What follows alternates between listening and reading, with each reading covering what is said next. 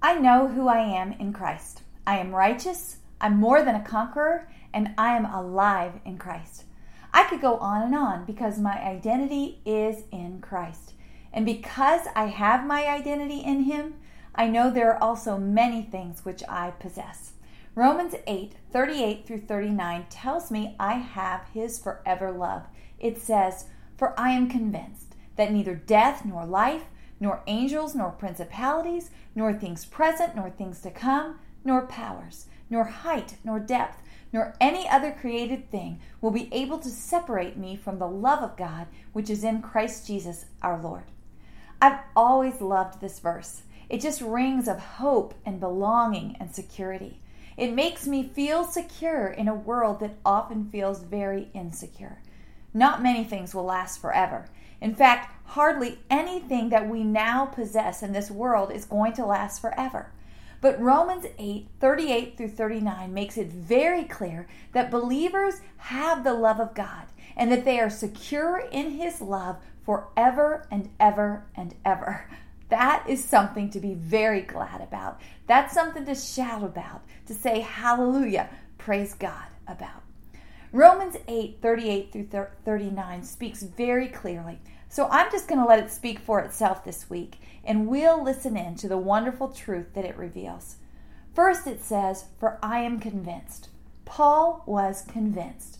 As this verse speaks, we need to ask ourselves if we're convinced. What does it mean to be convinced? Being convinced is that knowing that you know that you know. You are certain beyond any doubt. Paul was so convinced of the love of God. I want to be in that place of being convinced too, where nothing can sway me differently, and I imagine that's where you want to be too. And I believe this verse can help us to get there. So Paul says, "For I am convinced that neither," and he begins a long list of things that cannot separate us from the love of God. He begins with death. I like how Paul begins with what most perceive to be our biggest enemy while we're here on the earth. Death. Sure, death of the body may come. It will come if Jesus doesn't come back first.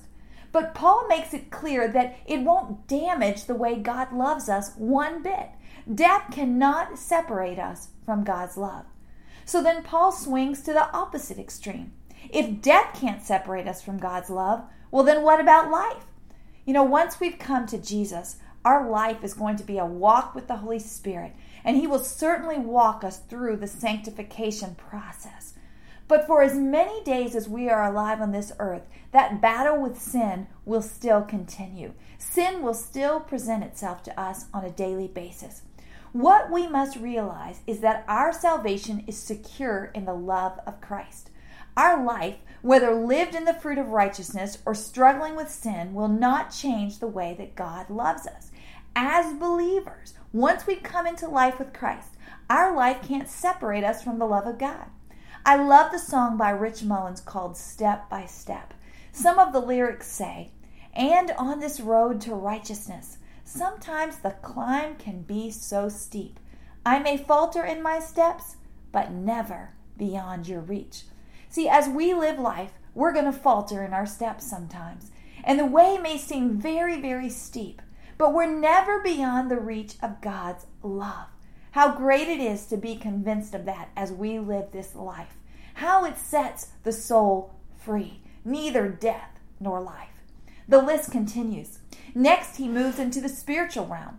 If physical death and life can't detach us from God's love, well then what about the spiritual realm? What about angels? Do they have any authority to remove the love of God from us?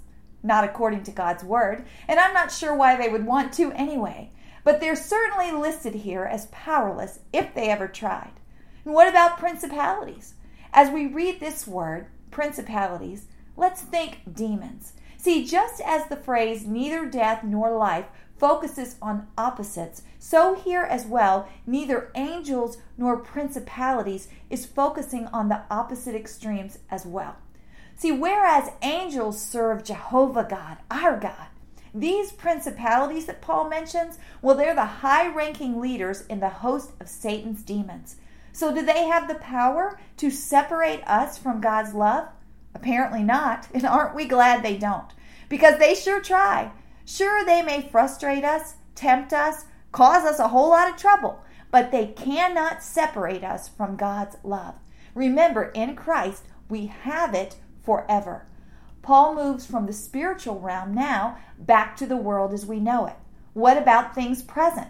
Many of us have some really trying things going on right now in our lives, in the present. We may feel like God's love has been ripped away from us, but according to the truth of God's word, we need to understand that our feelings don't always tell the truth. Our feelings can be very fickle, and they can lead us down a road of lies. God's word is truth, and it tells us that the things that are going on in our lives in the present, right now, whatever they are, no matter how hard they are, how much of a trial they are, they do not have the power to separate us from the love of God in our lives.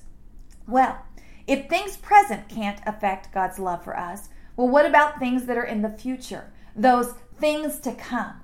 How many of us know that those things that may come have the power to worry us silly? Well, they shouldn't, because remember, we also have the peace of God. We memorized a verse about that. And that peace of God will surpass all understanding. It's a gift from Jesus to us. But even still, many times the things that may come worry us. But even though the things to come can bring many worries, and we falter in that worrying, they're not able to ever separate us from God's love.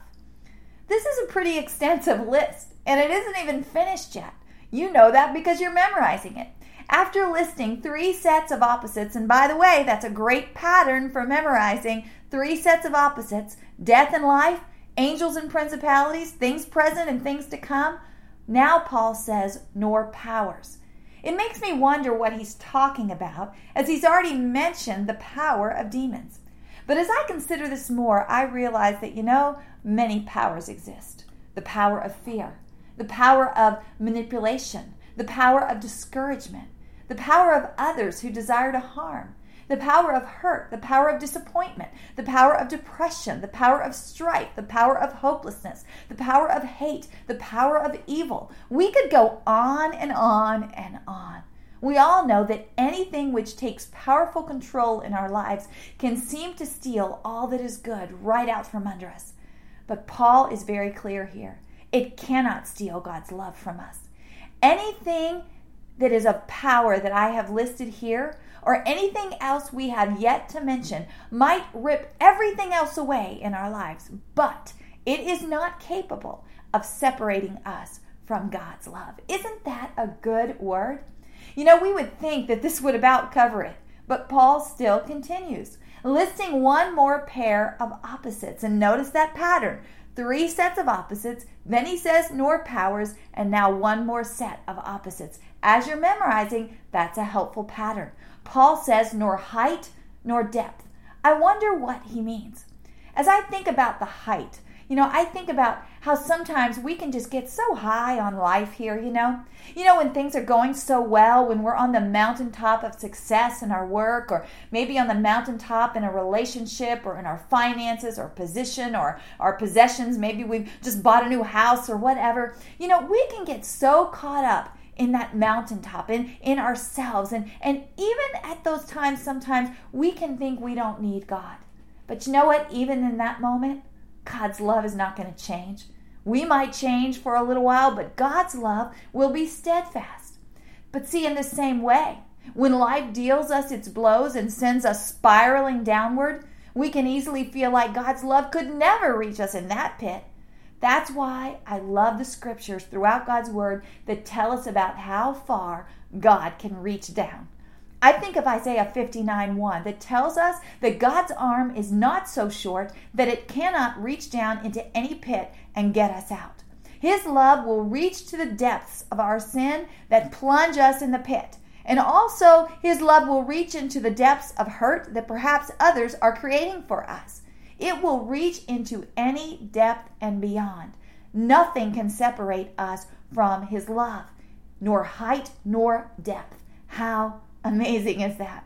See, in fact, that's how Paul concludes by saying, nor any other created thing. See, nothing can separate us from his love. He says, nor any other created thing will be able to separate me from the love of God, which is in Christ Jesus our Lord. See, he started out with a list, but he wanted to be all-inclusive and cover it all. And I think he realized he'd be listing forever. So he just goes on and says, nor any other created thing. See, surely someone would have had something else to bring up that Paul had not covered in his list. So he just finished it all by sweeping it all with this statement. There is nothing in the heavens, nothing on the earth that can separate us from God's love. As believers, we have his forever love. Oh, how this passage ministers to the soul. Oh, how good it is for us to memorize this and hide it in our hearts for all of these different times that are in this list that he mentions throughout this passage. This week, I pray that it ministers to you. I'm praying it leads you to the place of being convinced. You know, each week as we begin each verse that we're memorizing, I wonder about all of us who are participating. I wonder how the Lord is going to use his truth that week in a powerful and active way. I pray that he will, and I know that he does. I know that these words from Romans 8:38 through 39 are reaching deep into me this week. They're healing some hurt, they're building security, and they're holding me tight. In Christ, we have his forever love. I am convinced that nothing can take it away from us.